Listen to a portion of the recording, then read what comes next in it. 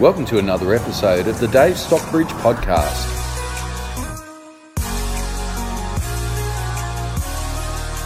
Well, the sun is shining, the birds are singing. It's Dave from Real, and thanks so much for joining me on the podcast once again, where every week I aim to bring you helpful hints and tips that I hope helps you make and save tens of thousands of dollars on your real estate journey. So regardless of if you're buying your first home or seeking to select your next investment property to add to your growing portfolio, or maybe, just maybe, you're a real estate agent somewhere out there in the world and you're just looking for new ideas that is going to help you and your clients. Well, I hope you found a home here on the podcast, and if you haven't already, please subscribe away. You can consume the podcast on any of the platforms of your choice: iHeartRadio, Spotify, SoundCloud.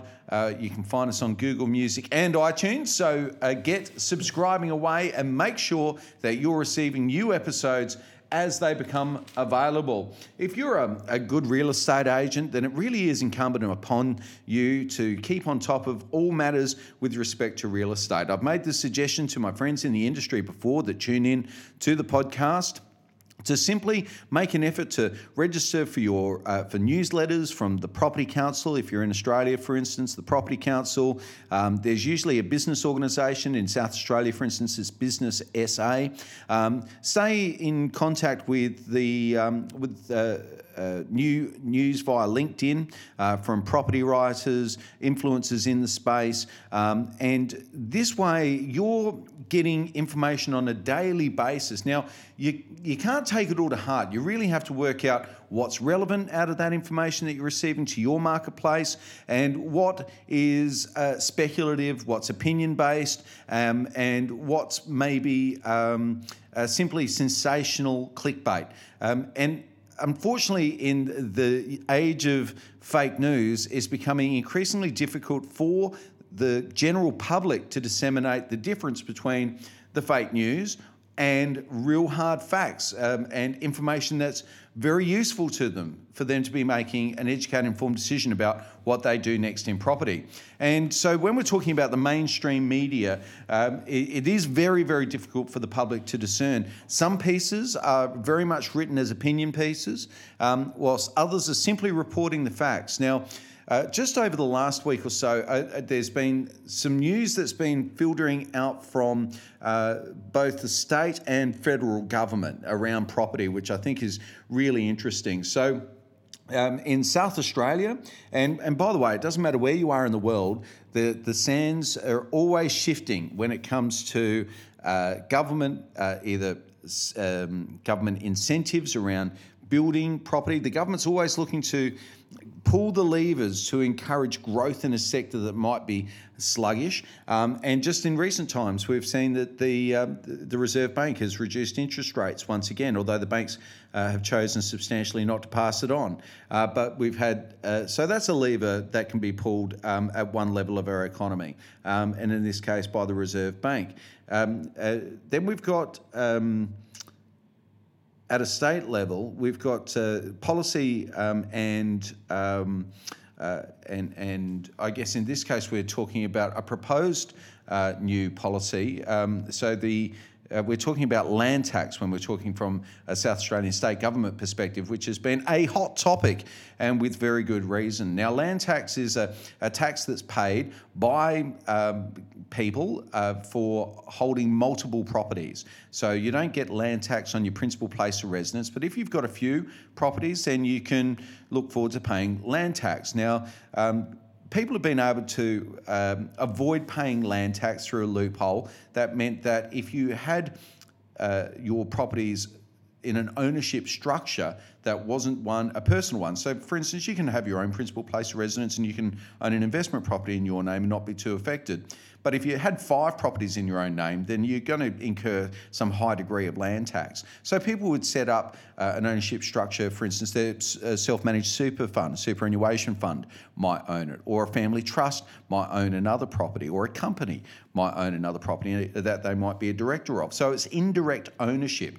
So the state Liberal government, which is a conservative government typically, and usually pro-business as a matter of fact, all of the institutions that are reeling under these proposed plans are the same bodies that were supporting the Liberal Party as they were pursuing government only 18 or so months ago. And so you can see very quickly how the state government has turned upon its core supporters.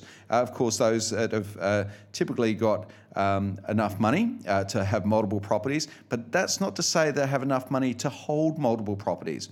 What do I mean by when I say that? Well, in often cases, these properties are commercial properties. They're rented out for a 5-year period, and that 5-year rent that's been forecast has been negotiated well in advance. And if there is a new tax regime, that means that there's an impost of $10,000, $15,000, $20,000 extra a year, the landlord has no way of passing that cost on.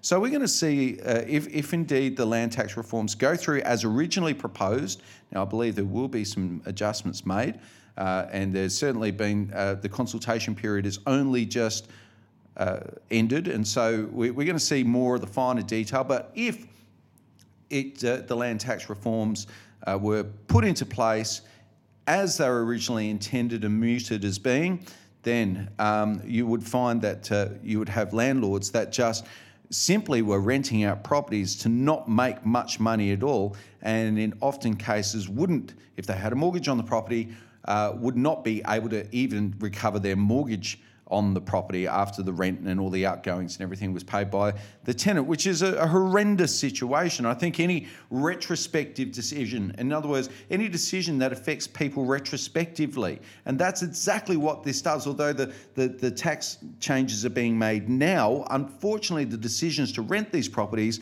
was made 3, 4, sometimes 5 or 10 years ago. And there's no way that these people would have been able to forecast such a detrimental change to government policy. And I guess a lot of people would have thought if such a change was to occur, it would have been under the Labor government, the previous Labor government, as this is very much a policy you would typically see the Labor government pursue. And so we've seen a few knock-on effects. We've seen, once again, the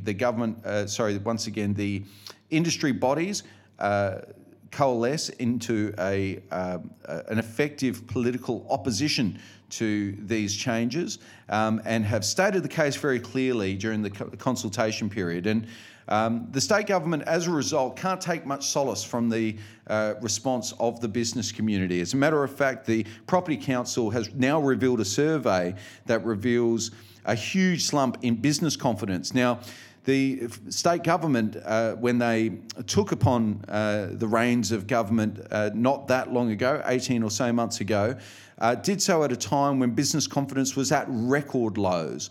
And then as a result of their election, the business community were simply elated by the opportunity after 17 years of a left-wing government in place. The business community was elated to see a centre-right, a moderate a political party take control with more of a business focus, with an eye to making life easier, reducing red tape and creating economic conditions conducive to growth.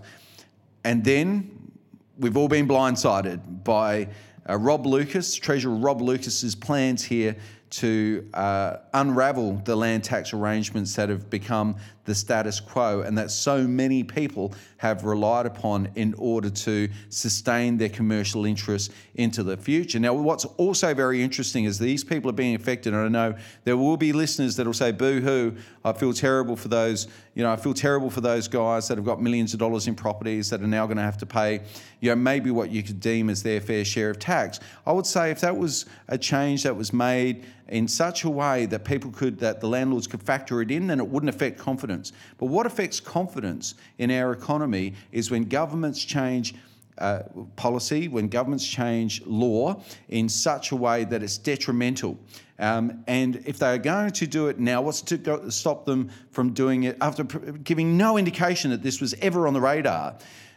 What's to stop them from changing something else in 6 or 12 months' time that also shakes the foundations of confidence?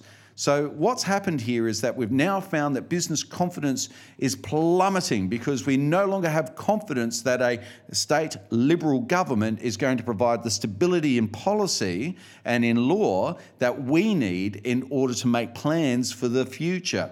And I think this is a point that's largely lost on the government at this juncture. It is early days in their reign, but if they cannot maintain business confidence, unfortunately, they're not going to be able to develop economic momentum. And it's exactly why we're starting to see the South Australian real estate market slump. And over recent times, we've seen transactional numbers drop considerably. If you've been following the podcast, you'd be understanding of the fact that we're now tracking at 2,000 less transactions a year than what we were just a few years ago. And that is in no small part due to a lack of confidence.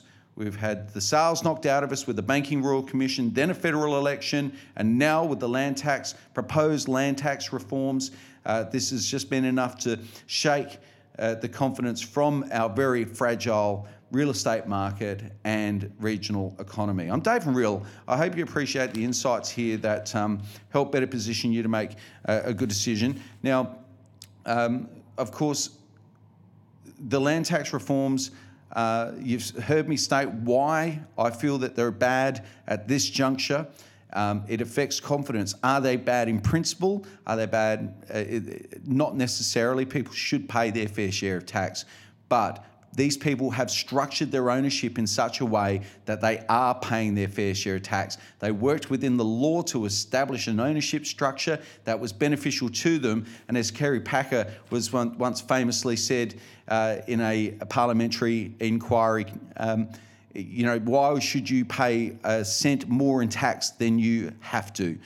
They'll only waste it anyway. I'm Dave from Real. With those thoughts resonating in your mind, if you're thinking about doing anything in real estate, never hesitate to yell out. Please borrow from my 22 years of experience as a real estate agent and auctioneer, whether you're buying and just seeking the very best advice. Maybe you're buying at auction and you just need a strategy that's going to work for the day. Or perhaps even you're looking to sell, in which case we can definitely help you there. I hope you're tuning in every week and enjoying what I've got to say. And if you are, please subscribe and make sure that you receive notifications of all future episodes.